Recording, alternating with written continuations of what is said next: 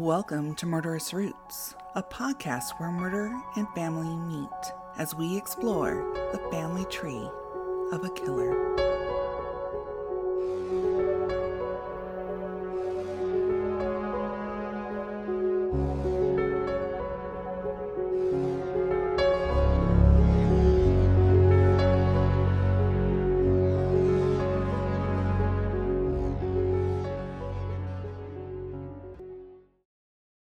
Well, welcome back to Murderous Roots and to our first Summersode episode for our Summer of Justice series.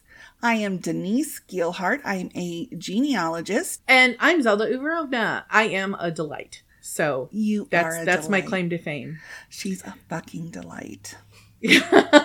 Especially after the poor thing. And I said this on a tweet I sent out with our summer trailer. And she's been so sick for so long with COVID. I mean, I know she's fully vaxxed, but she still got it. Yep. Could you imagine how bad it would have been had you not had the vaccinations? I probably would be dead, honestly, because I'm triple vaxxed and I got the antivirals. And thankfully, the antivirals, within hours of taking those, I started to feel better. But there were some times I'm like, wow, I would have died from this if I hadn't had the protection I had, because you're coughing, you're choking, you can't breathe well. And it was awful. It was pretty awful. I'm sorry. Really glad I got through it. Grateful for friends who sent food and flowers and messages to keep my spirits up, because I was like, this absolutely sucks. I wished I lived closer, because I would have run by with stuff for you and the whole bit. You're so sweet. Thank you. Yeah.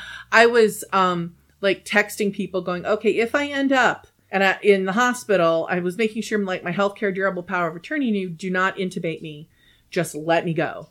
Because I just don't want to. I've had a good life. I've had a good run. You know, I don't want to die.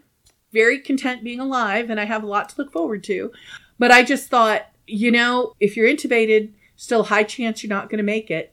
Mm-hmm. And you're just fucking miserable till you die. And I'm like, you know what? I'm not that attached to this world. You know, I'm got lots of people in heaven to go see and catch up with. And I mean, I know this sounds like really dramatic, but I was basically just like making sure everybody knew what my wishes were, just in case I couldn't do that, make those decisions. And then I reminded myself, I still need to write my will, because wait, you're an attorney who hasn't written a will? I know, right? You're on this program telling people to write their wills. I know. I am a hypocrite. Is it a hypocrite? No. And you tell people to do something you don't do yourself? Kind of, but I mean, it's almost like an oxymoron in this case. Yeah, it is kind of weird. Well, see, what I usually do is just handwrite my will, because I just love doing that. It's a hobby. And I don't change it. I never change. It's always the same. What's your hobby? Collecting bottles. What's your hobby? Writing wills. I do. It's fine. But in Missouri, where I live now, they do not observe holographic wills. So I have to actually get the witnesses and all that. And it's like a headache. But I should go do that. Which this really drove home to me. Yes, you do need to do this, Zelda. Get your act together. So anyway. I will say, as somebody who has been intubated to save her own life in the past, it's not a fun recovery. And I also know somebody.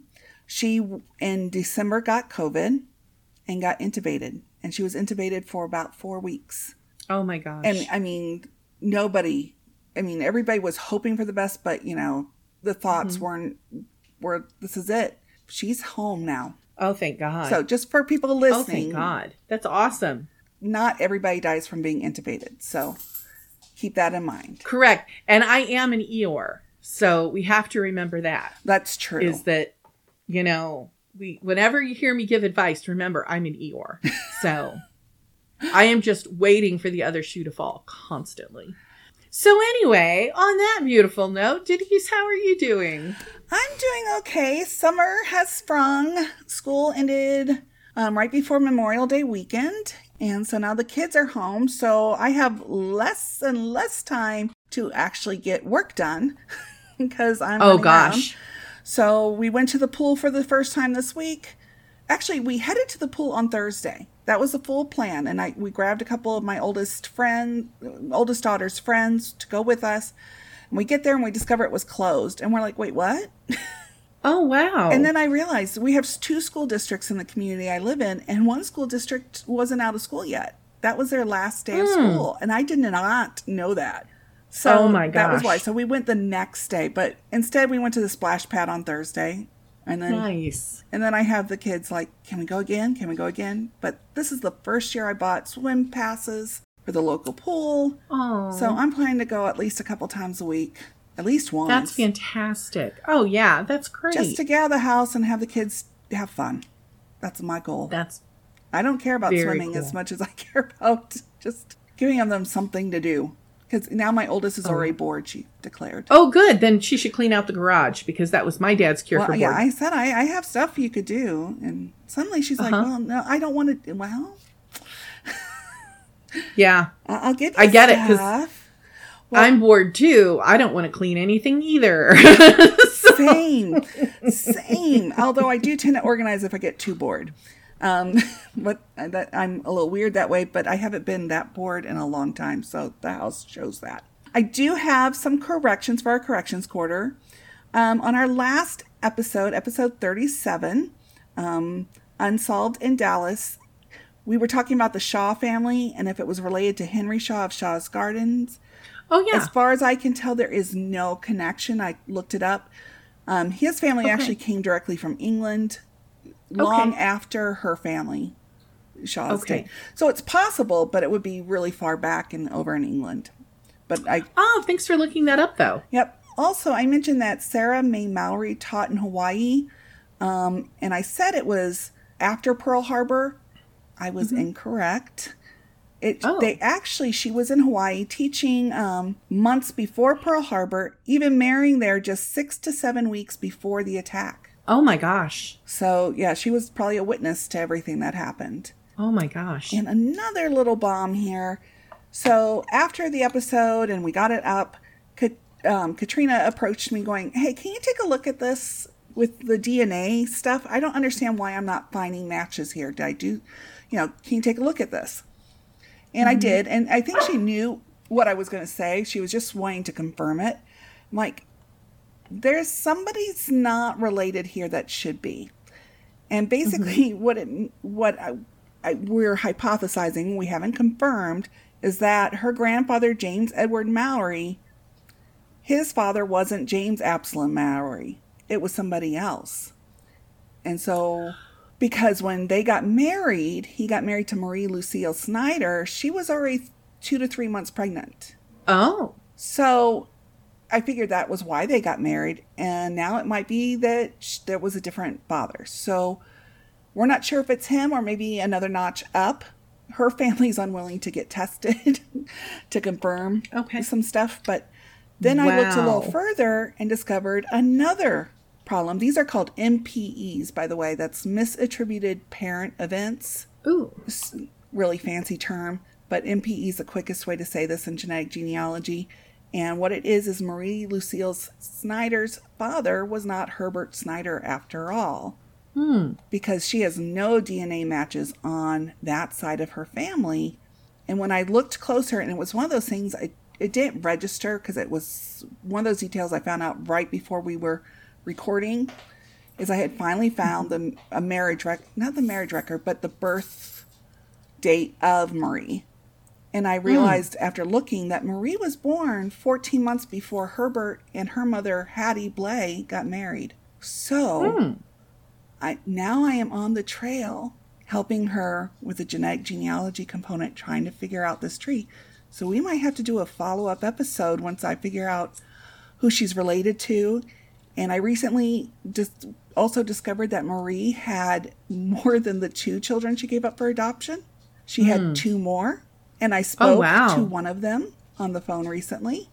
Oh, my gosh. And it was a delight. And it's fun talking to an 80-year-old woman. Always. Apparently she and her other sister, because they all know each other, like to talk at night.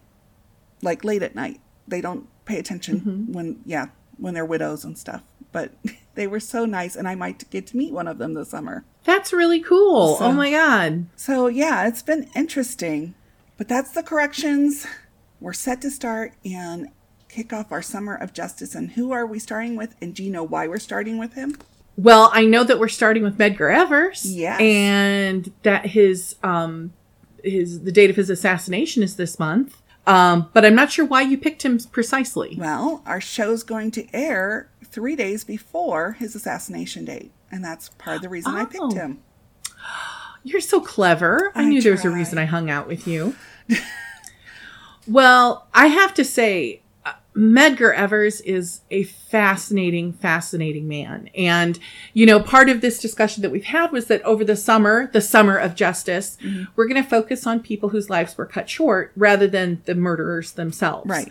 And I have to say, in digging into Medgar Evers' life, one of the things, much like Loretta Scott King, his wife, Myrlie Evers Williams, she is still alive, an amazing, amazing civil rights legend in her own right. And so I'll be talking about her a little bit as we move forward, just because it is because of her that there was some measure of justice ever done. I was hoping you'd bring her up because she's amazing. She really is. I'm just like, oh my God, she gives me chills. He chose well for a wife. Chose very well. So he was born in Decatur, Mississippi on July 2nd, 1925. He was the third of several children, and we were just talking about how many children, and I realized I might not have the right number, so Denise will deal with that later on. Born to farmer and sawmill worker James Evers and his wife Jessie. Evers left high school at the age of 17. Now, he did get a high school diploma, which this little paragraph I'm looking at right now doesn't say. But he enlisted in the still segregated U.S. Army, eventually rising to the rank of sergeant. One thing I did want to say, too, is that I have pulled this information from a few different sources, including History.com, the NAACP website, the FBI website, and Wikipedia, and some articles that Denise sent me. So it's a plethora of sources today. Yes. Okay. So in June 1944, Evers' unit was part of the massive post-D-Day invasion of Europe, and he served in both France and Germany until his honorable discharge in 1946. So he returned to Mississippi after the war and attended Alcorn College, which is now Alcorn State University, on the GI Bill, earning honors as one of the most successful students in the nation. He was a sharp cookie. He was one smart cookie. So smart. And as a fun little aside, Alcorn State University celebrated its 150th year last year. That's awesome. Way to go, sesquicentennial. So then he moved to nearby Mound Bayou, and he worked as an insurance agent and began attending meetings of a local civil rights organization, the Regional Council of Negro Leadership. Now, what isn't mentioned here is that he met and married his wife Myrlie at Alcorn College, where she was also a student and also a very sharp cookie. Or is it, what is it, a sharp crayon or a smart cookie? Smart cookie. I feel... Smart cookie. A smart cookie. Yeah, I feel like I'm, mixing my metaphors here. I mix metaphors all the time. I just figure people can roll with it. Yeah. I'm like my own Mrs. Malaprop over here. In 1954, the same year the landmark Supreme Court decision, Brown versus Board of Education, struck down racial segregation in public schools, Evers became one of the first Black people to apply for admissions to the University of Mississippi Law School. Ask me if he got in, even though he was a smart cookie. I know the answer because I have an article on it. Yeah, I would think so. His application was denied on a technicality. They said, oh, you just didn't, include the required letters of recommendations. Well, Evers was like, I don't think so. And he approached the NAACP, the National Association for the Advancement of Colored People. If people haven't heard of this organization, where have you been? But, that's what it means. Can I jump in really quick? It was even more technical of a technicality than not having the references. Because in the article, they acknowledge he had references. University of Mississippi never said he didn't. But the reason the board turned down his application is because it didn't include recommendations from 2 prominent citizens of his hometown. Oh my God. Yes. He included recommendations from Natchez and Decatur, but not his hometown, and they had to be from his hometown. And they even said, well, if he applies again, we'll be probably sure to enroll him. Oh my God. Yeah, like they really would. Right. Exactly. So he was obviously upset. So he approached the NAACP for help. And the NAACP Mississippi State Conference leader, E.J. Stringer, was like, this young man has a future, and offered him a position as the organization's first field secretary in the state. And Evers was like, hells yeah, although he probably didn't swear. And by December 1954, he had opened an office in Jackson, Mississippi, where within 3 years, he had nearly doubled the NAACP membership in Mississippi to more than 15,000 people. That's amazing. So, yeah, he was just he was a legend. He was a legend, right? So, moving into 1955. Okay, so obviously the civil rights movement is up and running at this point, and people are no longer keeping quiet about the atrocities that are being visited upon African Americans. In August 1955, the Chicago-born Emmett Till, who was just 14 years old and visiting relatives in Money, Mississippi, was kidnapped by a group of white men after reportedly flirting with the wife of his local shopkeeper at 14 years old. Oh, yeah. So 3 days later, Till's body was found in a nearby river, beaten and disfigured. He'd been shot in the head and weighed down with a metal fan in an attempt to hide his body. It was horrible, horrible murder. In Chicago, his mother, Mamie Till Bradley, insisted on a well-publicized open casket funeral for her son, and it brought the plight of African Americans in the South to newspapers across the country. In Mississippi, the NAACP, which of course Evers was a part of, fearful that the highly segregated sheriff's office wouldn't mount much of an effort to catch Till's white murderers, which they were right about, launched their own investigation. Medgar Evers and 2 other field workers, Ruby Hurley and Amzie Moore, tracked down potential witnesses to the events leading up to and including Till's abduction. They convinced several people to come forward, keeping them in protective custody when they testified at the 1955 trial of the 2 men accused of killing Till, and then shepherding them out of town in secrecy when the all-white jury returned a verdict of not guilty after deliberating for just an hour. Yeah. So then, 7 years after Medgar Evers' own failed attempt at gaining admittance to the University of Mississippi, he was instrumental in finally desegregating the school through his work with James Meredith. Meredith, who like Evers had approached the NAACP for help after being denied admission, had taken his case all the way to the Supreme Court, which ruled in his favor in 1962. That September, Meredith, accompanied by Evers' other NAACP members and a protective phalanx of U.S. Marshals and federal troops, tried to register for classes, setting off a riot among the mob gathered to prevent him from matriculating. President Kennedy sent in 30,000 National Guardsmen. But Meredith was successfully admitted and graduated the following year. He'd already earned a lot of credits at another school. So, this involvement with these 2 cases, especially the integration of Ole Miss, gained nationwide attention, and Evers then got the enmity of local white segregationists. It was starting before that, but yeah. Yeah, that's when they were really like, we got to do something about this man. By the summer of 1963, Evers had spent nearly 9 years organizing voter registration drives and leading boycotts of segregated Mississippi businesses. His efforts had been met with more than hostility. Weeks before his death, a Molotov cocktail had been thrown through a window in his home, and he'd been injured when a car tried to run him down outside his NAACP office. On the night of June 12, 1963, the dreaded happened. Shots rang out in front of the Evers home. As the kids crawled on the floor to a bedroom, Murley went to the front door. Medgar was lying there in a pool of blood, dying from a gunshot wound. A suspect immediately emerged. A sniper rifle left on the scene of the crime was traced to a Byron de la Beckwith, a rabid white supremacist who belonged to the White Citizens Council and was known to hate Black people. As an aside, Denise sent me an article of a letter he wrote in favor of segregation of the military. So he was loud and proud about hating Black people and wanting everything to stay segregated. Beckwith was arrested about a week after the murder, but his prosecution was flawed from the start, go figure. During jury selection, the district attorney asked every potential juror if he believed it was a crime to kill a N-word in Mississippi. Of course. Only 7 Black men were included in the jury pool, and none were called to serve.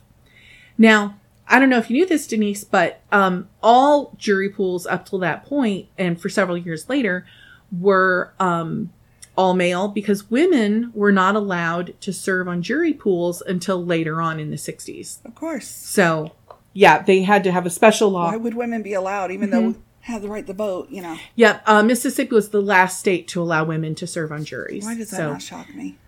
I'm just not shocked by anything anymore.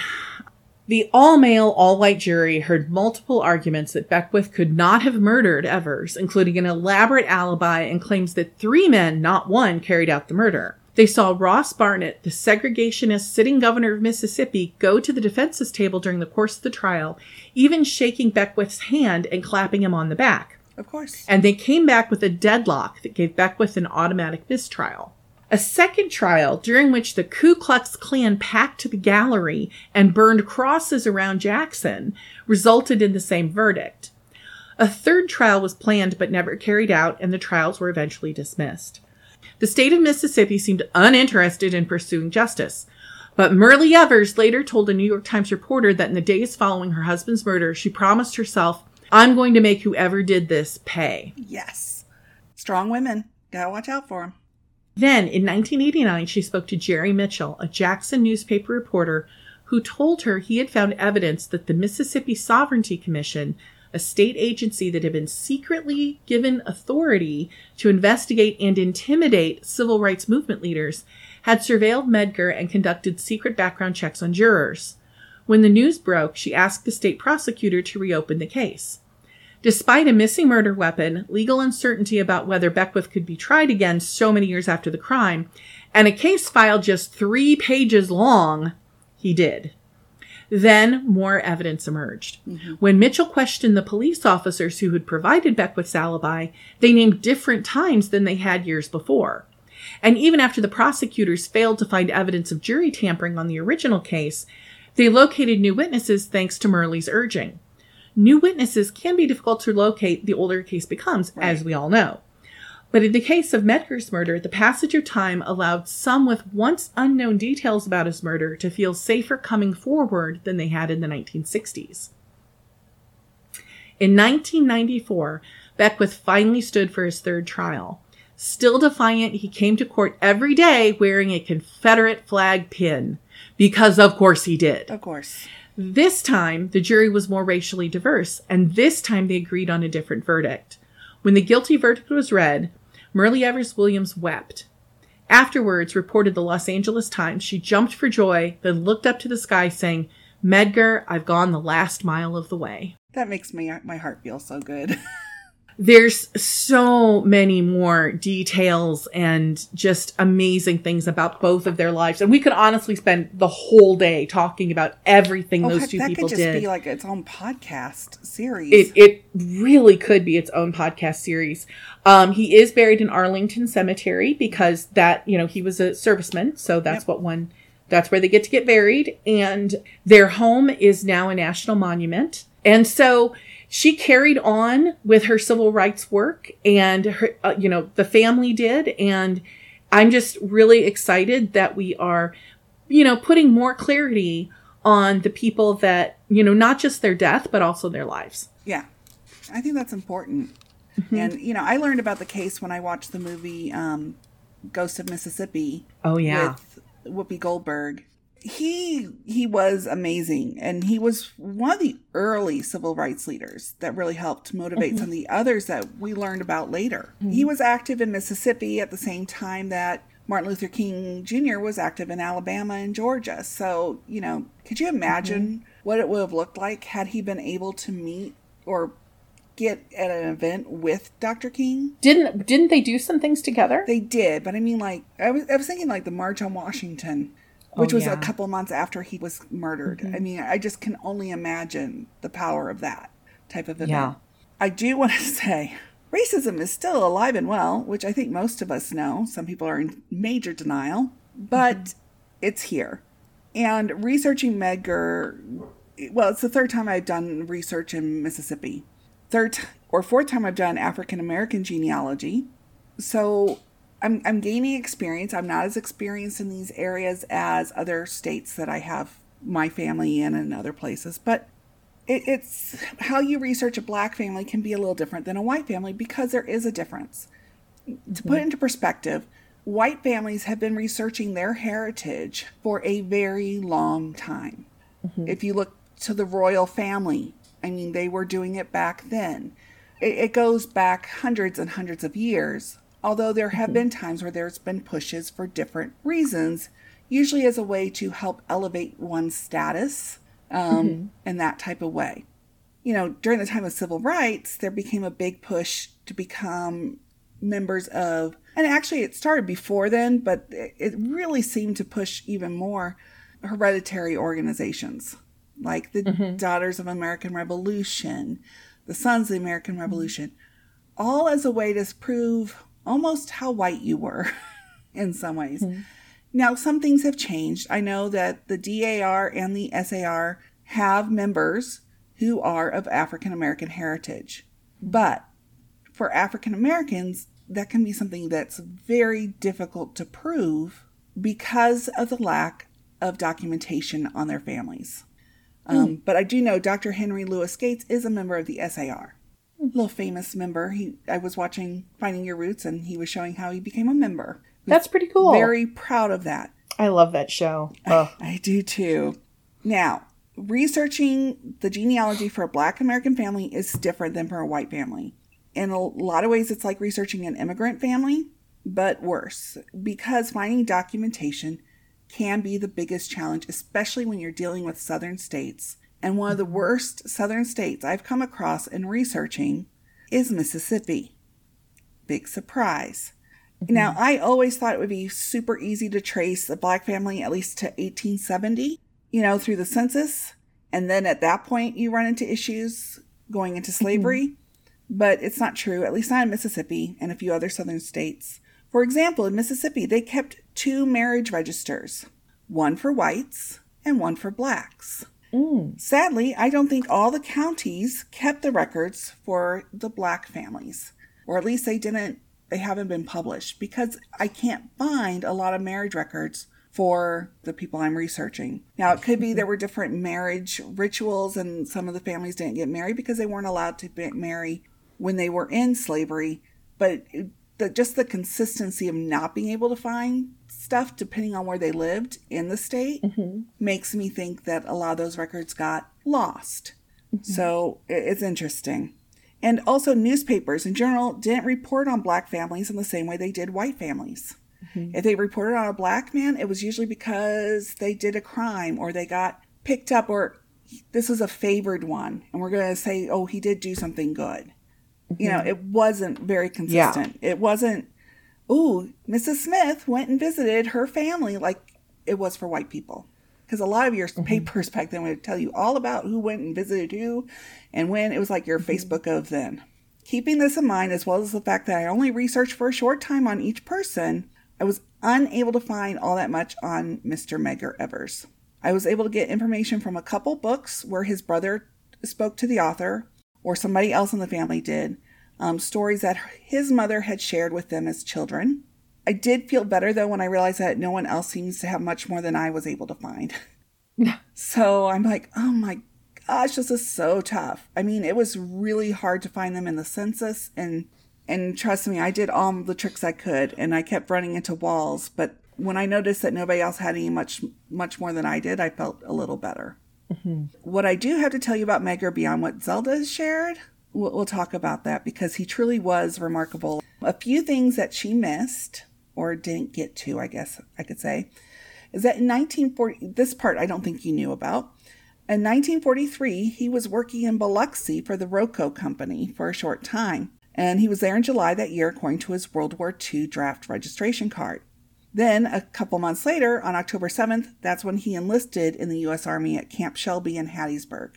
While he was in the Army, he actually got a temporary medical discharge in June 1944 because he had the mumps. Oh, poor guy. But, he went right back to it. And then after the war, he enrolled in this college, like you said. But I found him in the 1950 census, which was recently released, so it was a little coup. And I found out that he was working part-time at Alcorn State as a farmhand. Interesting. while he lived on campus. Very cool. He graduated in 1952, but before he did, on Christmas Eve, 1951, that's when he and Merle Louise Beasley got married. Aw. Now, you mentioned he used to sell insurance, and he sold it for a company called Magnolia Mutual. And I'm going to include a large ad I found that he had on the website. And it was in a black newspaper that operated in Mississippi called the Jacksonville Advocate. Oh, cool. Yeah. After his death and the release of his killer from prison, so, after those trials went nowhere, Merle and her kids left Mississippi to live in California. There she would meet and marry another civil rights activist, Walter Williams, in 1976. Merle became the first female chairperson of the NAACP in 1995. Her second husband died in 1995 as well. She's still living and recently turned 89. She's amazing. Now, what about Medgar's children? Well, they had 3. Daryl, Rena, and James. Daryl Kenyatta Evers, who was born in 1953, died of colon cancer in Los Angeles in February 2001. Daryl was a painter and also started a company with his wife, Lauren, in 1997 called IntelliKey. And now this company does quality assurance testing for DVDs and other digital media now. Since his death, IntelliKey is now the testing group, still led by his wife, and still doing quite well. So, oh, that's wonderful. I think so. Daughter Rena Denise Evers, what a great middle name there, got married and had 3 children. Like her mother and siblings, she left Mississippi for good. At least that was her plan. And she attended the Fashion Institute of Technology in New York City. Wow. Yeah, and she got a degree in business merchandising.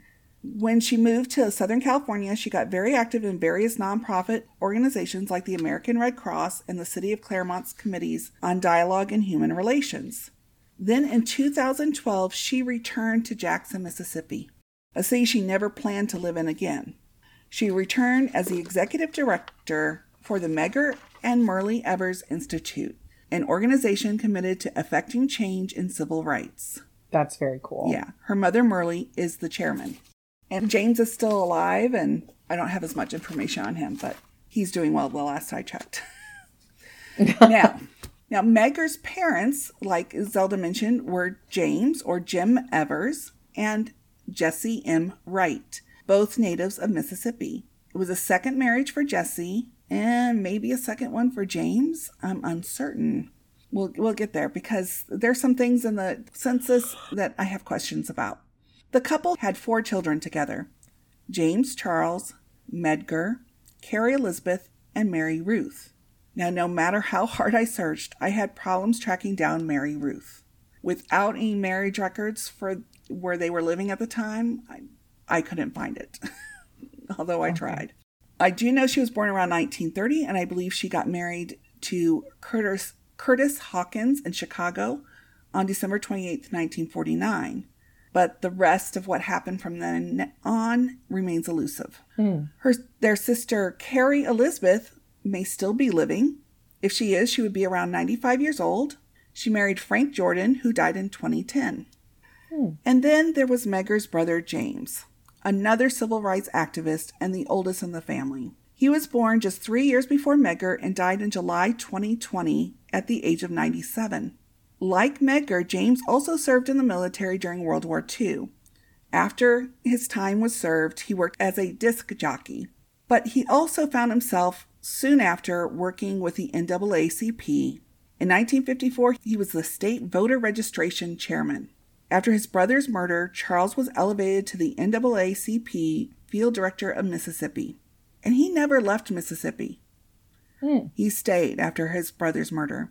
In 1969, Charles Evers was elected the mayor of the small community of Fayette, Mississippi, the very first Black mayor in the state of Mississippi. Go him! That's fantastic. Yeah, and it was made possible by the Voting Rights Act of 1965. The population of the town was 75% African American. But all the police, I believe, were white. Wow. And the government was all white until him. Well, after he was elected, the police quit rather than work for a Black mayor. Wow. Yeah. The NAACP made him Man of the Year for his historic win. He served for several years until he lost the primary in 1981. He would beat that man in the primary 4 years later and serve 4 more years as mayor, after which he lost again and didn't run for mayor ever again. And a lot of the information I do have on the tree comes from Charles, who spoke to various writers and reporters over the years about his family history. Mm-hmm. However, that doesn't mean I can prove everything he said. I'm not saying what he said is wrong or right. It's just, because we all have family stories that pass down. Right. Mm-hmm. As genealogists know, sometimes we find out the stories weren't exactly true. So, Medgar's father, James, was born in September 1886 in Leake County, Mississippi. Leake County sits at the center of the state, not very far from Jackson. I believe he was the third child of 5 born to his parents, Mike Evers and Mary Lizzie Horn. According to Charles, Mike Evers, a man born into slavery in Georgia around 1845, owned 200 acres of land in Scott County, Mississippi, which he farmed, planting corn, peanuts, and potatoes. But his success did not go over well with the white population, who declared that he hadn't paid his taxes and seized the land from him. My guess is if the story is true, which it quite possibly was, that this would have happened after the military left Mississippi around 1870. Okay. I was unable to locate him in the 1900 census, but I did find him in 1910, where he was living at Bay Springs Town, Mississippi, working as a ditch digger with his son, Sandy. Oh, wow. Yeah. And to be clear, just because I can't verify doesn't mean it didn't happen. It just means I can't confirm or deny. And when it comes to early records of Black Americans, particularly the recently free Black Americans, paperwork can be especially hard to find. And I even went through all the Freedmen Bureau records and all that, and I was having a heck of a time. Now, Medgar's paternal grandmother may have been part Creole Indian, at least according to Charles Evers. Charles described her as having long, straight hair and high cheekbones. Mary Lizzie Horn was born around 1850 in Georgia. When the couple married on January 2nd, 1879 in Leake County, it was not a first marriage for either of them.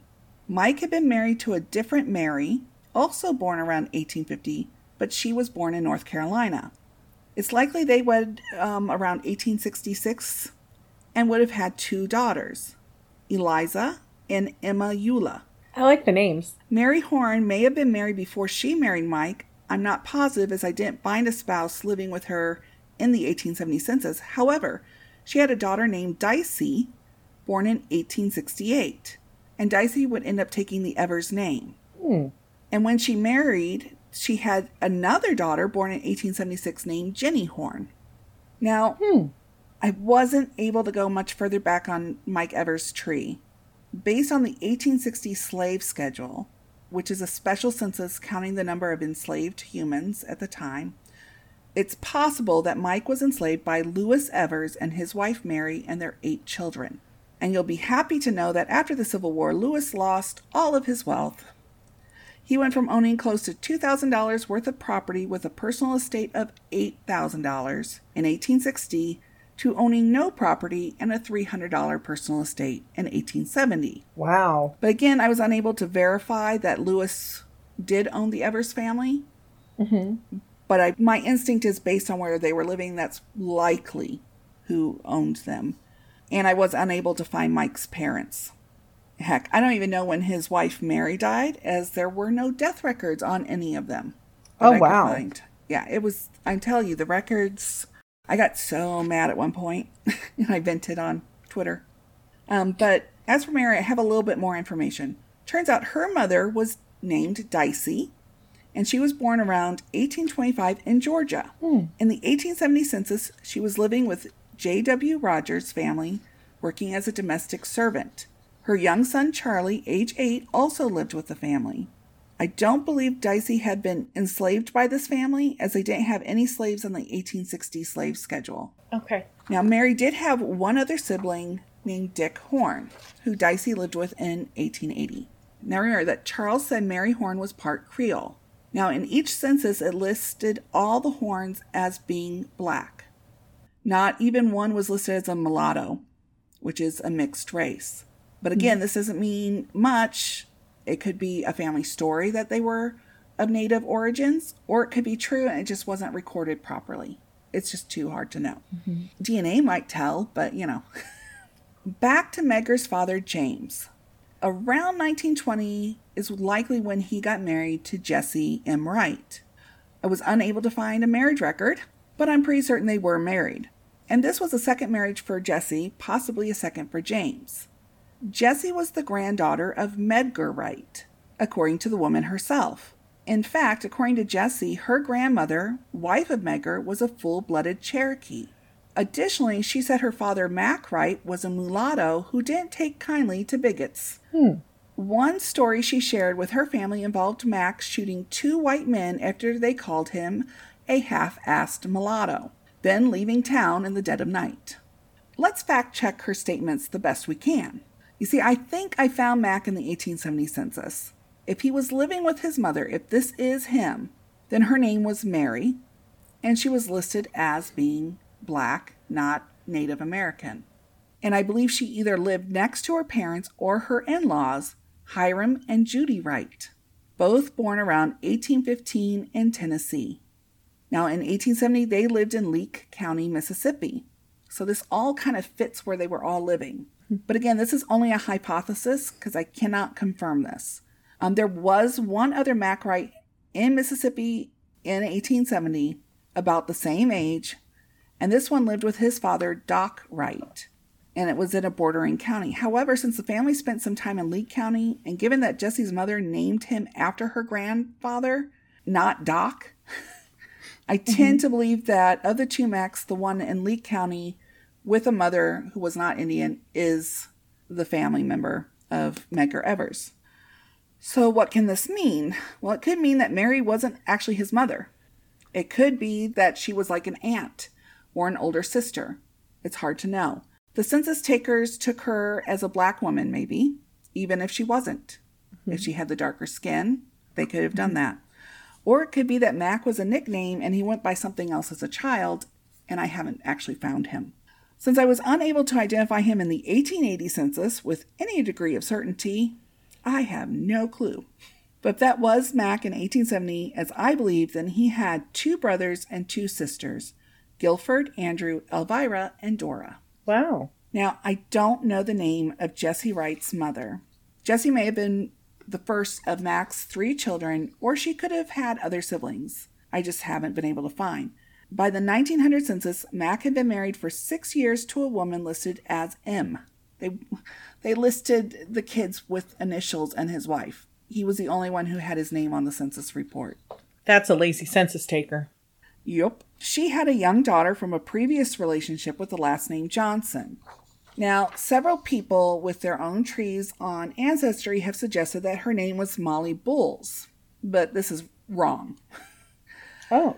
Because Molly Bulls was married to Esset Wright, and Esset is not the same person as Mac. I both found them in the 1900 census. They can't be one and the same. Anyhow, Mac and M had 2 children, Carrie and Medgar. Mac married one last time around 1904 to Olivia. They had a daughter named Ruby. I believe Mac died in Paris, Tennessee in 1925 of cirrhosis of the liver. Ooh, that's a hard way to go. Yep. Now, before Jessie married James, she was married. So Jessie, again, this is Medgar Evers' mother. Before she got married to his father, she was married to a man by the name of Nick Graham. And they got married around 1906 in Mississippi City, Mississippi. They would move to Scott County and have 2 children, Eddie and Jean. Finding out what happened to Eddie and Jean, much less Nick Graham, has been a challenge. There is another child that was listed in the 1930 census, and that is Eve Evers. Because Eve was not in the 1920 census with Jessie, and there was no Eve Graham, I am inclined to think that Eve must be the daughter of Jim Evers. Okay. Some from maybe a previous relationship that I wasn't able to find. Because again, I was having problems even finding them in the census. Like I could not find Jim Evers in the 1920 census. Oh, wow. Yeah. I know a lot of people are saying that she was the daughter of Jessie, but I don't have evidence either way telling me who she was. I know she was born in 1912 before Jesse and Jim got married. And by 1920, they got married and lived in Decatur, Mississippi. And that's all I could find on the Medgar Evers family, which really frustrates me. Yeah. So I hope that Mississippi's putting out all the documentation they can find on everybody's family records so people have access to this stuff. It could be they have more, but it's in their state archives and not digitized.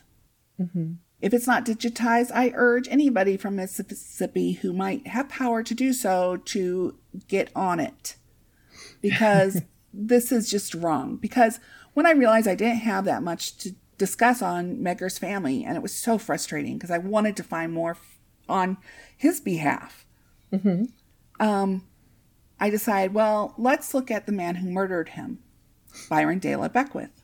He grew up in Mississippi. Surely I'll run into the same issues if it's a Mississippi problem or not a problem being black versus white. Mm-hmm. Let's just put it this way. I had no problem finding Byron De La Beckwith's ancestors. Wow. Ancestors. In fact, I had an easy time and more information that I knew what to do with. This is the very definition of white privilege and genealogy, is that white, because they've been part of it's because they've been doing genealogy for so long, much longer than Black people were able to, that we have a lot more records available to us. Mm-hmm. But it's also a matter of the segregation and not keeping the records of those Americans when we should have been. So, I mean, I can go off on a soapbox on this for a long time, but this is only the program we don't want it over 2 hours. Okay. So I had so much information on Byron that I had to sort through and cull down to what I'm about to share about him. And I believe the difference between them is beyond what we discussed. Also might be because he came from a very respected family in Mississippi that had some wealth. That also gave him a certain amount of privilege. And of course, he's white. To start, I want to note that I was quite surprised about what I learned at first. I thought that Byron was a Southern man born and bred to be the racist he was. Mm-hmm. You know, that's what I would have assumed. Yeah. Right. And while in part this is true, imagine my surprise when I learned that Byron was born in California. Oh. Yeah. Oh. And before I get into that piece of news anymore, let's talk about his name. Byron De La Beckwith. That's 4 different words, with a De La being separated. It kind of sounds a little hoity-toity, you know, like, oh, maybe you came from some big family or something. Well, when I traced back, I discovered that the De La that was separated was not always separated. De La was actually put together as one word, and it was a middle name for the original Byron De La Beckwith. Oh. That one of either his father or his grandfather started to separate it to try to make it sound more prestigious, I suppose. Oh my gosh. I know. Okay, so I was able to trace the De La Beckwith side to the mid-18th century and his great-great-grandfather Jonah Beckwith in Connecticut. Also, I want to talk about the fact that on Byron De La Beckwith's tombstone, he's listed as Byron De La Beckwith the 6th. Huh. Yeah. By the way, it's not true. It's so not true. I mean, there's several Byron De La Beckwiths, but not 6. I mean, we were just exaggerating at this point, right? Trying to make our seem even better than we were. Anyhow, Byron's great-grandfather Russell, son of Jonah, left New London, Connecticut, where he was born, and found himself in Ashtabula, Ohio in 1819, where he married Vermont native Elizabeth Tyrone Bushnell. The couple had 1 daughter and 4 sons, all born in Lake, Ohio. The 4th child being Byron's grandfather, the very first Byron De La Beckwith, with De La is one word, born in 1839. And we'll call him Byron number 1 because it might get confusing otherwise. After the last child was born in 1841, Russell loaded up his family on a wagon. They all headed west to Grant, Wisconsin. Now, Russell died in 1857 there in Wisconsin, and soon after his family would start to scatter. Elizabeth and her sons, James Russell, Marion, and Byron, headed further west and made a home in San Joaquin County, California. Byron number one's younger brother, Charles John, seems to have moved south to Illinois, though. He didn't go west with them, or at the very least, he stayed in Wisconsin. In 1864, he enlisted in Caldwell's Illinois Light Artillery in the Union during the Civil War. So the Beckwiths were a Union family. Interesting. Yes. Wow, I bet they were horrified at what their great-grandson became. I bet you there's some that were, because... Well, especially considering he wore a Confederate pin to the trial. Right. I'm like, whew, I wouldn't want to... He has Confederate flags at his tombstone. Oh my God. Can you imagine what his afterlife must be like? With, his relatives up in heaven throwing brimstone down on him? Not long after arriving in California, Byron number one would be appointed the postmaster of Woodbridge, California in San Joaquin County in 1869. It was in 1882 that he would marry widow and mother of four, Mrs. Oliver Bray. 2 years later, they had a son, Byron de la Beckwith Jr., Byron number two, and the father of our Byron number three. Now, before I go much further, I thought I mentioned that Byron Sr., Byron number one, must have had a positive impact on his brothers. Mm-hmm. He had his brothers James and Charles both had sons that they named Byron de la Beckwith. Oh, wow. Yes. So now when I realized that Byron was born in California, I couldn't help but wonder how in the world he got to Mississippi, especially as his father's people weren't from there. Well, his father, this is Byron number two, was a captain in the National Guard and moved to Colusa, California by 1907. It was during his time as postmaster that the captain would meet Southern belle and debutante Susan Southworth Yerger. Susie. She had come to California to visit her maternal aunt, Sally Morgan Green, widow of Will Simple Green, at her home in Colusa. On January 30th, 1912, Captain Byron and Susie married in LaFleur, Mississippi. Then they returned to California to live and start their family. They were married 8 years before Byron was born in 1920. And I can't help but think if the next events didn't happen, would Byron have turned out to be the racist he became? Mm-hmm. I don't know how racist his father was. I mean, I just know he lived in California. But in early August 1926, his father, Captain Byron, now the president of Colusa Title Company, died of pneumonia at the age of 42. Byron would have been 14 at the time. Wow. I'm sorry, he wasn't 14, he was 6. Oh my Byron gosh. would have been 6 at the time. Wanting to be with family and not wanting to raise her son alone in California, Susie packed up and headed home to Mississippi. She would live for a time with a brother and with her mother, but tragedy once again struck. Susie died at the age of 45 of lung cancer in 1933. Byron was just 12 and an orphan. Oh my. Yeah, don't you hate feeling sorry for him a little bit? Everybody's got a story. Yep. And I think his story helps explain some of him. Speaking of his story, what I thought was very interesting in the news accounts between, Medgar Evers being killed and Beckwith being charged was Beckwith was painted in this wonderful light of, he's friendly, upstanding citizen, all these things. And on the same pages where they were reporting that Medgar Evers had been assassinated, they were putting articles about Black people who had been arrested and putting that in the title. Arrested for stealing, all this other stuff to underscore the fact that, let's not forget Black people aren't great. Right. And I actually saw in different papers before he was killed mentions of Medgar Evers being a troublemaker. Oh, he's just causing trouble. Yep. And these their local newspapers were reporting that he was trouble. The one that really caught my attention too was the letter to the editor where they were presumably decrying the assassination of Medgar Evers.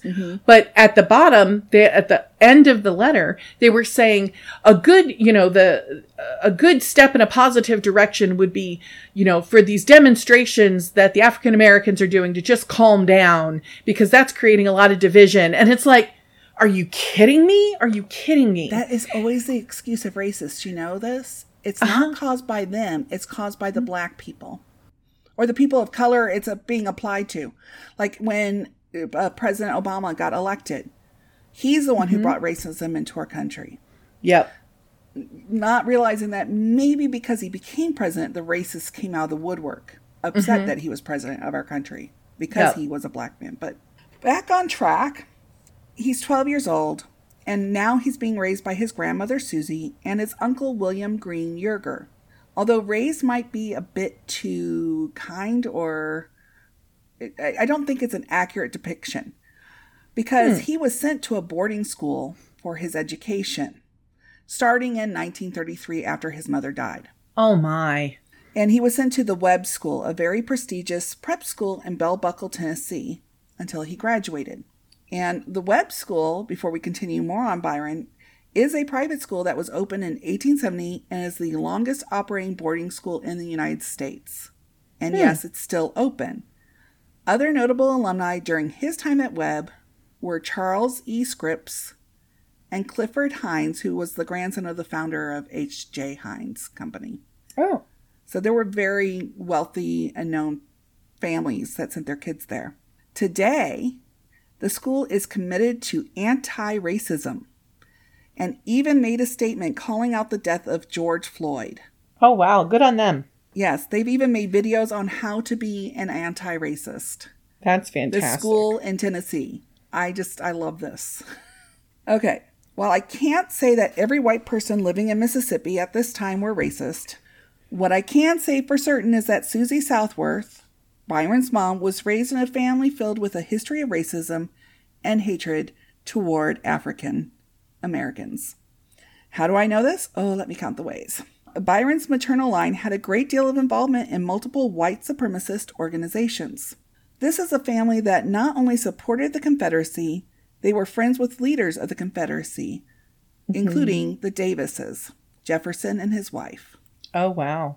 Soon after the Civil War ended, Byron's ancestors got very involved in Sons of the Confederacy and United Daughters of the Confederacy and other such organizations. And they considered themselves patriots for being members of these groups. Their loyalty, though, was with the Confederacy even after the loss. Their loyalty stayed that way. Groups like the Sons and Daughters were formed to celebrate and honor the Confederacy. But they were also formed because as a hereditary organization, they were certain that no black people would be allowed membership at the time. Wow. And these groups went beyond just honoring loved ones. While they did do some good works, such as helping homeless veterans in their communities, they also funded the statues and memorials of Confederate leaders that are being taken down now. And they also promoted and perpetuated the lost cause narrative. The idea that Confederate soldiers were heroes protecting states' rights. Wow. And that slaves had been well taken care of and slavery was not the reason for the Civil War. Oh my God. Yeah. These groups were a huge reason that's why that got taught in the South. Yeah. They also used the narrative to push continued support for white supremacist policies in their communities.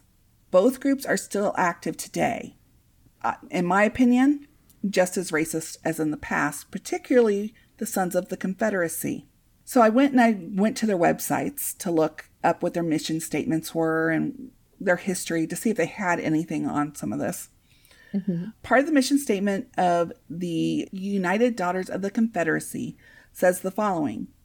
The United Daughters of the Confederacy is an organization dedicated to the purpose of honoring the memory of its Confederate ancestors, protecting, preserving, and marking the places made historic by Confederate valor, collecting and preserving the material for a truthful history of the war between the states. Wow.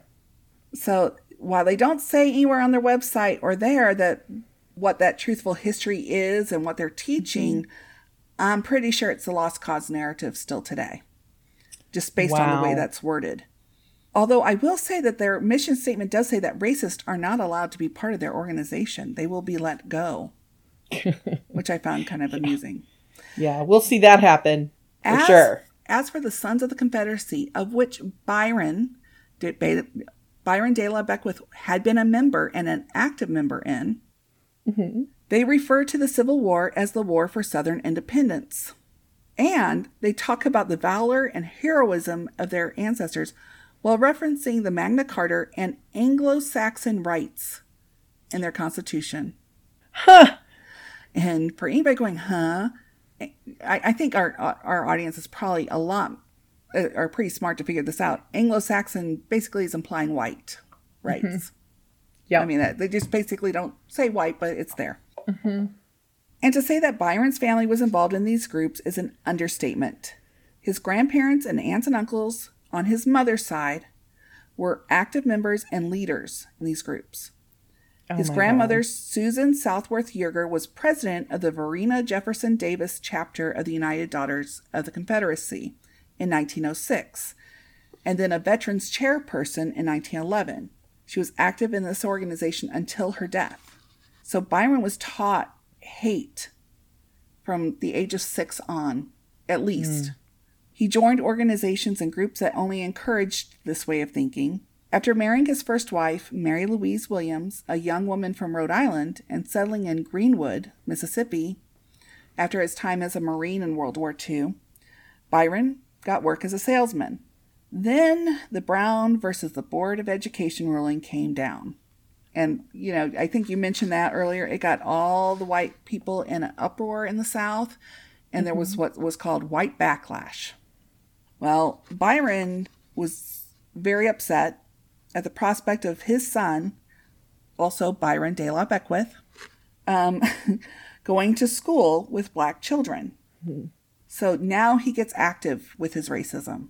Beyond the Sons of the Confederacy, he joined the KKK and the Citizens Council. Yeah, I think it was also called the White Citizens Council.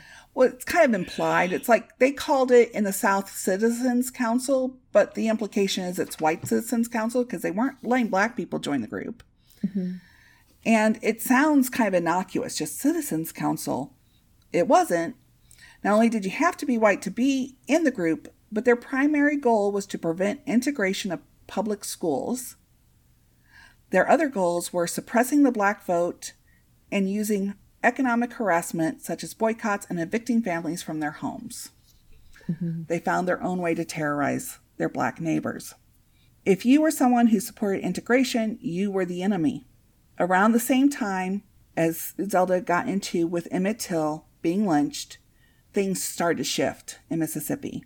I mean, that's when Medgar Evers got really at the height of everything. He was motivated to investigate what happened to him, get everything done. And he didn't live that far from Byron de la Beckwith. Really. They were only like a county apart. And the more people got upset, the more things you saw in the paper saying what a troublemaker he was. It was just building. And this man who treasured his collection of Jefferson Davis memorabilia, who had been raised to hate any black person, decided that Evers was the enemy and had to be stopped by 1963, as we talked about. Oh, my God. That was the family tree of Medgar Evers with a little bit of information on his murderer, Byron de la Beckwith. Wow. So, it really was underscored that the records they kept for black people were very different than the records that they kept for white people. Yeah. I mean, these at which I found everything on his family, and I could have kept going. Mm-hmm. Mm-hmm. Yeah. Well, you did a great job. This was fascinating. Well, thank you. And next up for our summer of justice will be what got Medgar Evers really passionate in a way. He was always behind civil rights, but really pushed him to the edge. And that is Emmett Till. And we're going to learn about his family. And it's pretty interesting. I was able to go a little bit further with him than I was Medgar's family. But that's such a sad story. Yeah. It's heartbreaking. It's horrific. Yeah. It's also very fascinating. And then to look at his family dynamic before his murder is even more interesting, I found. Mm-hmm. So, I can't wait to talk about that. And for those of you who are listening right now, before we sign off, we are not this episode did not include all we discussed about Byron de la Beckwith, because we did not want to take away from Medgar Evers, because, I mean, that is our focus here. But if you want to learn more about his family tree, which was very fascinating and very scary in a way, I think, very violent, we will have an episode available to listen to on Patreon. And if you want to listen to it, you just need to become a patron. It's only like, you could do it for $3, as low as $3 to become a patron. So, but thank you for joining us. I'm so glad you're feeling better and you were able to do this. I am too. This was really cool. And I hope everybody who's listening really enjoyed it. And it'll be even more fascinating when we talk about Emmett Till next time. Yeah, I can't wait. I mean, we have some really good ones right now. And right now I'm working on the family tree of Dian Fossey. And that's an interesting tree. Yeah. I can't even imagine. But thanks, everyone. And we hope you return where murder and family meet. Bye. If you enjoyed our discussion on murder and family, we would love it if you would subscribe, rate, and review this podcast. You could also help support our podcast by becoming a patron on patreon.com/murderousroots. For more information on this episode and past episodes, as well as merchandise, just go to our website at murderousroots.com. And of course, you can also find us on social media at Twitter, Facebook, Instagram, and even on TikTok. Thanks, everyone.